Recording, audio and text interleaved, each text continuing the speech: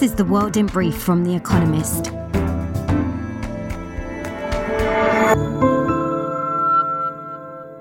Our top stories. Thousands of pages of Donald Trump's tax returns from 2015 to 2020 were made public on Friday, providing detail about the finances of Mr. Trump and his businesses while he was president. Mr. Trump and his wife paid net income taxes of $641,931 in 2015, $750 in 2016, $750 in 2017, $999,466 in 2018, $133,445 in 2019, and no dollars in 2020. Last week, the Democrat-controlled House Ways and Means Committee voted to release the records before Republicans take control of the chamber on January the 3rd. As president, Mr. Trump broke precedent by refusing to share details of his tax affairs. Residents of Kyiv, Ukraine's capital, were told to head to air raid shelters amid a Russian aerial assault. According to the region's governor, Russia launched an, quote, attack by drones in the early hours of Friday morning. Volodymyr Zelensky, Ukraine's president, said his country's forces had shot down 54 Russian missiles on Thursday. Meanwhile, Mr. Zelensky's advisor said Russia is holding more than 3,000 prisoners of war. Belarus summoned Ukraine's ambassador after a missile was downed 15 kilometers inside Belarusian territory.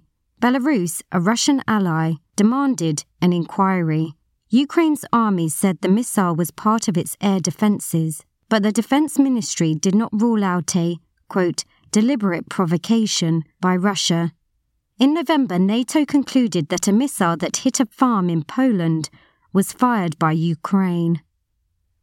European health officials said COVID-19 restrictions on travellers from China were unjustified. According to the European Centre for Disease Prevention and Control, Europeans have high levels of protection against COVID and the risk of imported infections is low. Several countries, including America, Japan and Italy, have announced that travellers from China will have to produce a negative COVID-19 test on arrival. Digital assets worth $3.5 billion belonging to FTX, a bankrupt crypto exchange, are being held by the Securities Commission of the Bahamas. The tokens were transferred to the Commission in November to be redistributed to customers and creditors, according to a statement released by the SCB on Thursday. FTX's boss, Sam Bankman-Fried, faces 8 criminal charges, including defrauding investors. Aung San Suu Kyi, Myanmar's former leader, had several years added to her prison sentence, bringing the total to 33. Since a military coup ousted the democratically elected Ms. Suu Kyi in February 2021, she has been convicted of a variety of trumped-up offences, most recently corruption. The UN Security Council recently passed a resolution calling for her release. Canada's Competition Tribunal approved a merger between Rogers Communications and Shaw Communications that would create the country's second biggest telecom provider. The proposed deal, worth $14.8 billion, had been blocked initially because of fears over decreased competition and higher prices, but the tribunal dismissed such concerns. The transaction will still require approval from Canada's government. And word of the week, masyarakat adat, an Indonesian word for ethnic groups, such as the Badu, who shun modernity. Owing to the New Year's holiday, the next audio edition of The World in Brief will be published on Monday morning, US Eastern Time. Until then, please check the Espresso or Economist apps for the latest news.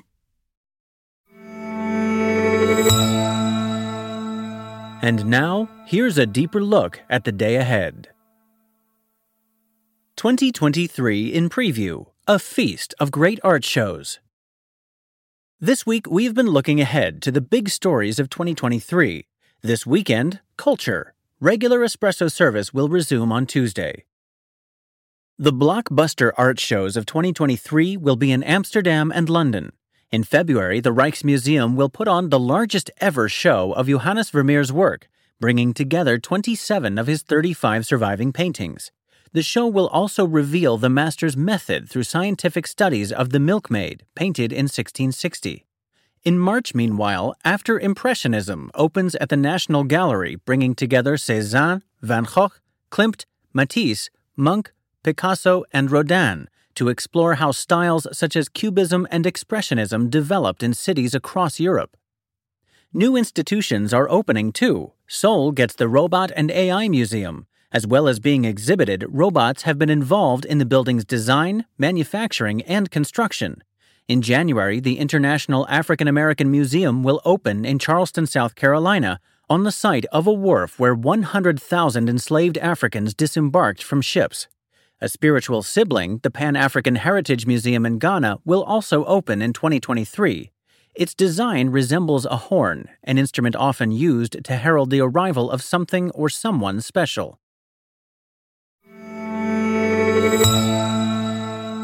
"2023 in Preview, an enticing variety of new films."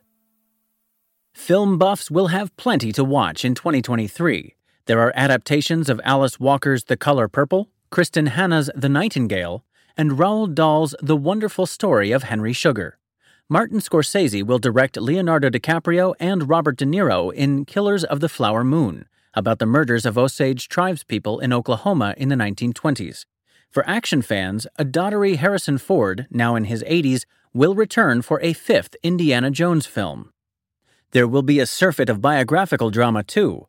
Dustin Lance Black has written the script for Rustin, a film about Bayard Rustin, a gay civil rights activist who organized the March on Washington in 1963. Bradley Cooper will star as Leonard Bernstein, a revered composer and conductor in Maestro, and Cillian Murphy will take on the role of Robert Oppenheimer, the father of the atomic bomb. Meanwhile, Margot Robbie plays one of the world's most famous fictional women in Barbie. 2023 in Preview, the Cricket World Cup. In October, 10 teams will meet in India for cricket's one-day game World Cup. It will be one of the glitziest events the sport has ever seen. The millions of Indians who watch televised cricket make for a hugely valuable audience. In 2022, online streaming rights alone to the domestic Indian Premier League cost Reliance, an Indian oil-to-retail behemoth, $2.6 billion. Players are paid handsomely too, so for foreign cricketers, including those from England, which won the last tournament in 2019, the World Cup will be both an opportunity for national glory and an audition for a life-changing contract. Indian money is changing how the game is played as well as watched. Many Indian fans prefer the 2-hour T20 format used in the IPL to the one-day cricket played at the World Cup or to traditional 5-day test matches. The longer formats are therefore retreating before the juggernaut of Indian-organized T20 tournaments. 2 T20 leagues will launch with Indian-owned teams in 2023. Many fans of the older, more stately versions of the game dread such developments. 2023 in Preview, Words of the Year. What coinages might you expect to hear in 2023? For more, read the full story at economist.com. eSIM, technology that replaces the physical SIM card in your phone with digital codes that can be zapped from an old handset to a new one. Mixed reality, technology that allows real and virtual items to interact, such as a game of table tennis with real paddles and a computer-generated ball. Aridification, the long-term drying of a region, a term applied when drought or even megadrought are no longer sufficient. Synfuels and e-fuels, replacements for conventional hydrocarbons that are produced artificially rather than from oil. Productivity paranoia, an affliction of home workers afraid of being seen as shirkers and bosses afraid that home workers are indeed shirking. TWAT City, one where many commuters travel to the office only on Tuesdays, Wednesdays, and Thursdays. Battery belt, a green-friendly, revitalized form of America's Rust Belt through investment in industries such as electric car manufacturing and gigafactories that make batteries for electric cars. Vertiport, where multi-rotor drones that are large enough to carry people, also known as flying cars, take off and land. The winners of this week's quiz. Thank you to everyone who took part in this week's quiz. The winners chosen at random were Irene Swill and Simi Swill, Sydney, Australia; Jennifer Stapleton, Cheltenham, England; Barry McDonald, Burlington, Canada. They all gave the correct answers of Arizona, Larry Fink, Simple Minds, Crossing the Rubicon, and Grit. The theme is Coen Brothers films, Raising Arizona, Barton Fink, Blood Simple, Miller's Crossing, and True Grit. And visit the Espresso app for our new weekend crossword, designed for experienced cruciverbalists and newcomers alike.